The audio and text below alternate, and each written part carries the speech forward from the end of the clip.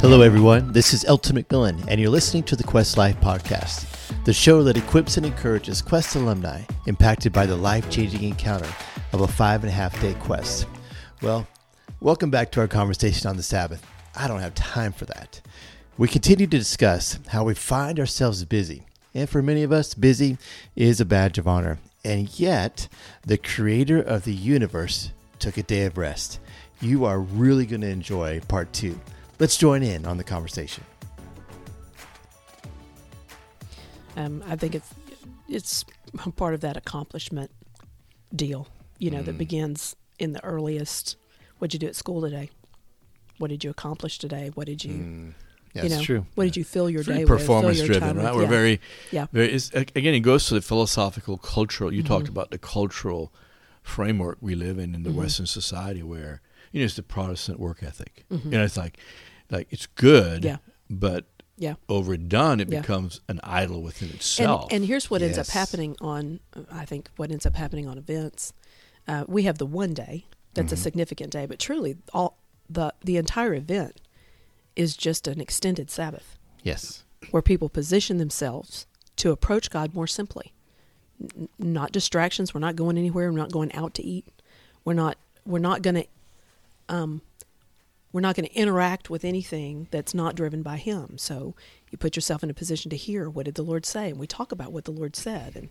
And then we have the one day that is you entirely, just you and the Lord. But for the most part, the entire event is about posturing yourself, positioning yourself before the Lord, triggering that encounter at every moment. Even the sessions that we have, the praise and worship times that we have, it's all this cocoon of Sabbath. The whole thing is an environment of Sabbath. And the reason that it is so effective, I think, is because of its simplicity and because of the severity of it. And there are those that say, well, I go to church. I hear great teaching. I'm seeing a counselor. I'm reading the books. I'm doing the thing. And yet more can be accomplished in 5.5 days than a year's worth of a classical interaction with other people. And it's not to say those things aren't bad, because those things aren't good. I'm not saying they're bad, but there is this clash, and I wonder if it's not two separate things, but the clash between don't neglect the gathering together. I get that, but is it possible that the gathering together and the Sabbathing are two entirely different things? That's very good. That the gathering together is very important. Yes. But the gathering together doesn't substitute for the time you spend with the Lord, nor does the time you spend with the Lord substitute or in any way overshadow the gathering together. Otherwise, they wouldn't both be in Scripture. I agree. We need the help. In fact, we were talking earlier, and you pointed out, Omar, the Isaiah 58, the fast that the Lord has, draws us to relationship with other people.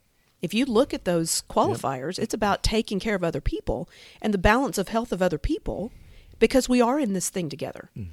And yet, on the other hand, there is the idea, come away with me. You personally and by yourself.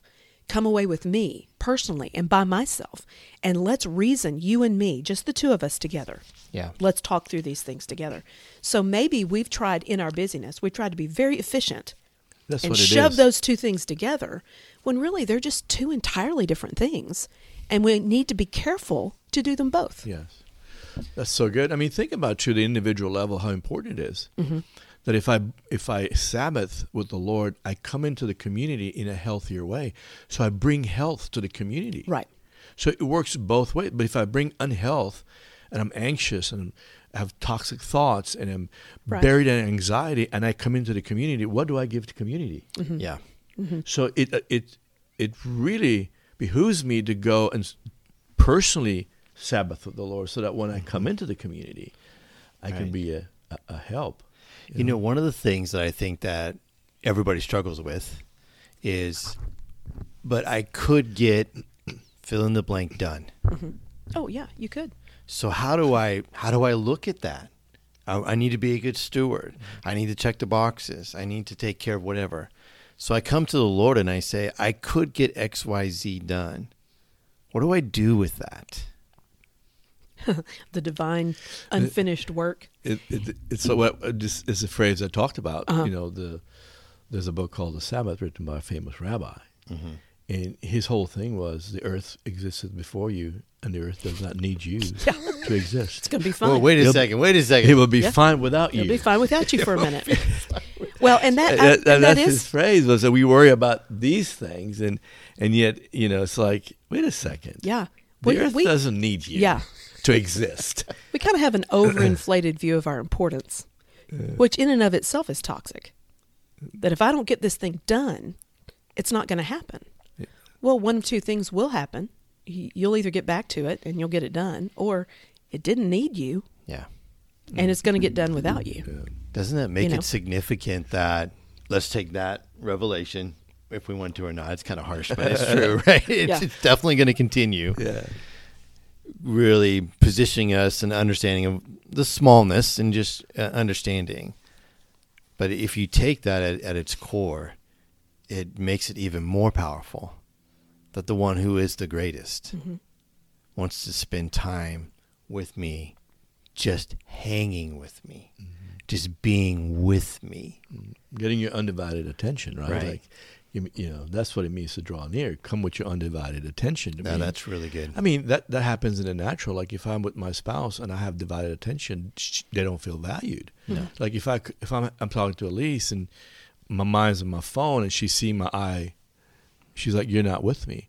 That's no value to her. Right. Same with the Lord. We don't value the relationship. Yeah. You talked about reframing.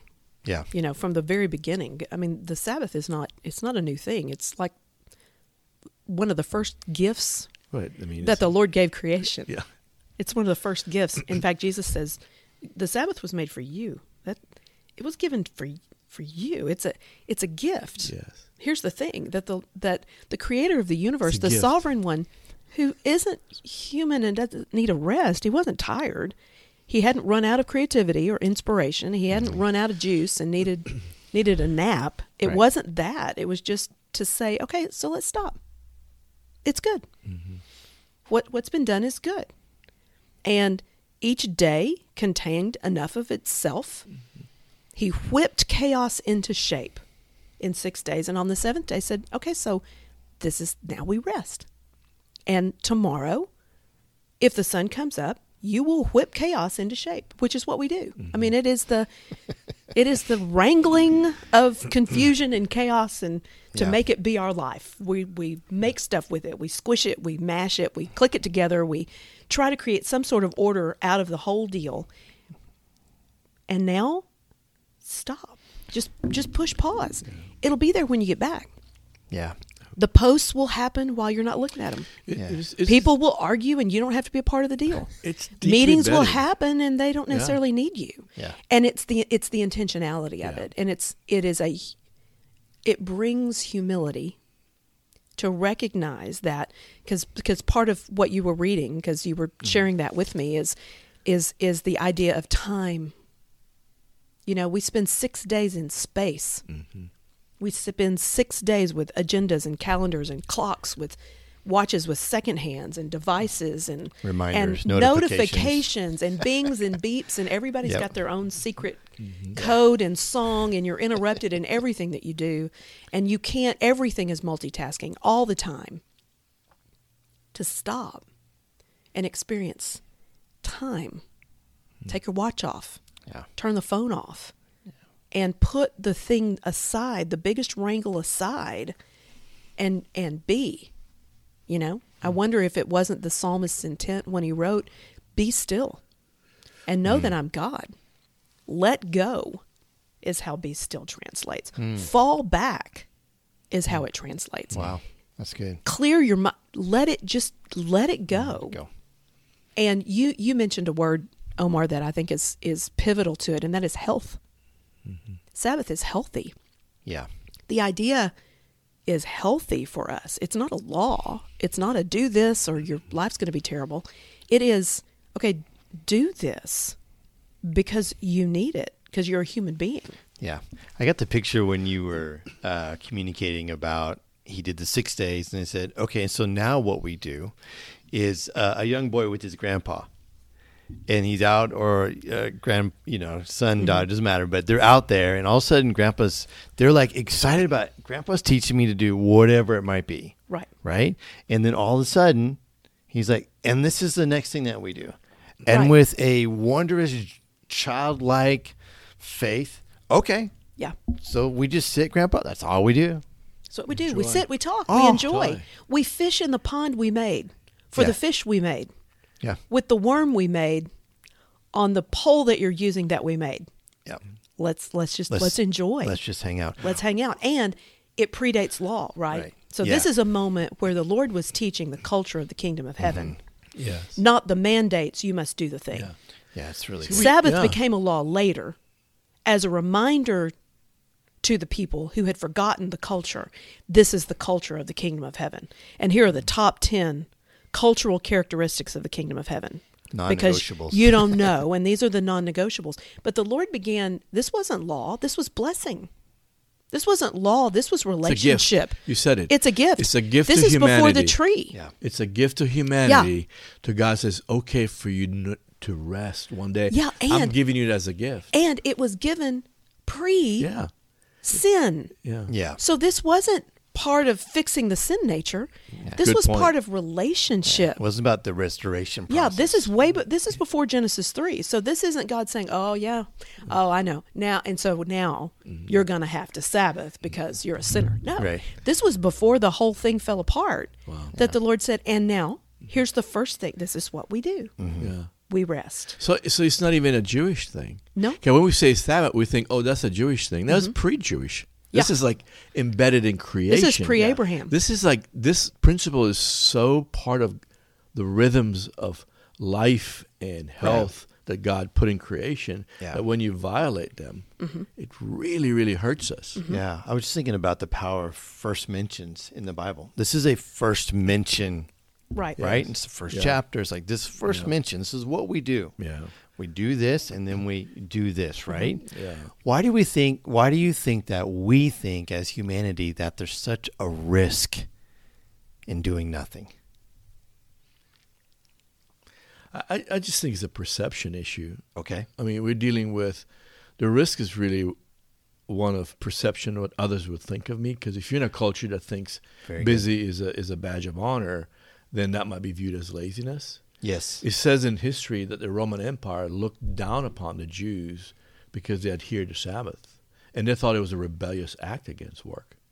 So even and all around the world. So the Sabbath is really, I think, it's a warfare against busyness and against the world system, right? So I just think one is perception. The other one, too, I think it's the idea that I'm in control, that really... the idea that I have to release control to know that I'm not really in control. So it's really a day of, I would say, bedded in the trust that all things come from God. He sources my life. He sources everything that I have. And one day I declare that to him by releasing control of my life and allowing me to just have a relationship with him. I mean, it's a reminder weekly that he's in control. Yeah. And I would add to that a misdefinition, a misunderstanding of what nothing is. Exactly. That's simply good. because it's not tangible doesn't mean it's not nothing. Something is being accomplished. The idea of Sabbath is not just like erase your mind and lay on the floor and then get up. I mean, that's not it. It's about the pursuit of something that's intangible. Eternal, really, it's eternal, right? We're all sitting here at the table talking about Sabbath. We all have our phones with us. These phones got charged last night. You know what they did while they were charging? Nothing. Except absorb the power so that they could work without the cord. And they're going to work without the cord for the most part today. And then we're going to charge them back up because they need to work again. In a very real way, we were kind of the original machine, Right. the body. We need to stop. There's a recharging that happens, and while it recharges, it doesn't do anything. You don't use it so that it can absorb most of the power that's necessary. I've learned through time that even if you're if the phone's about dead and you plug it in and you keep draining it, you keep working it, it doesn't charge. There's this, you're using more than you're taking in, and it still dies. Yeah. Because there's a time that you stop the tangibles so that you can press into what's intangible. And what's intangible for us who are in Christ is that relationship with God. Yeah. The inspiration and the refreshment and the strengthening and the encouragement and all of those, the joy, the peace that comes through that. I was thinking of the verse that says, in essence, these things are what the world would say is foolishness. Mm-hmm. It's absolutely foolish to take a day and do nothing, to be with some spirit and hang out when you could 10x your company on that day, and you're sitting there doing nothing, hoping that he could do whatever, right? I got another question for you. So as we move into like the process of like some next steps of how we can help, one of the things I was thinking about is, how do I plan that? What are some practical ways that I plan that? Or how do I have the courage? I don't know if we were recording this time or not, but how do I have the courage to say, I've got an appointment? Yeah. And stick to it, just like we would, getting our vehicle fixed, or, a doctor's appointment, or taking our kids to their basketball practice or whatever. And actually, just real quick, I think that the reason is if you've been that parent that's had your kid late to a practice and they have to run extra laps, right? There's a motivation there to make sure that you get them there on time. Mm-hmm. Yeah, we serve this God where he's like, it's invitational. Mm-hmm. Yeah, that's a good one. I mean, just a note before we get to that. I think the Quest Life, like we've seen 10, 12,000 people over 20 years come into a state of unrest, un-Sabbath rest. Yes, that's good. Right? And we see the result of it. Right. I mean, literally. I mean, it's myself. We see the result of the breakdown of relationships, families, mental health, physical health, the whole gamut. And then we watch just a 5.5 day Sabbath process. Yes. And at the end of that, we see just an amazing transformation. Yeah.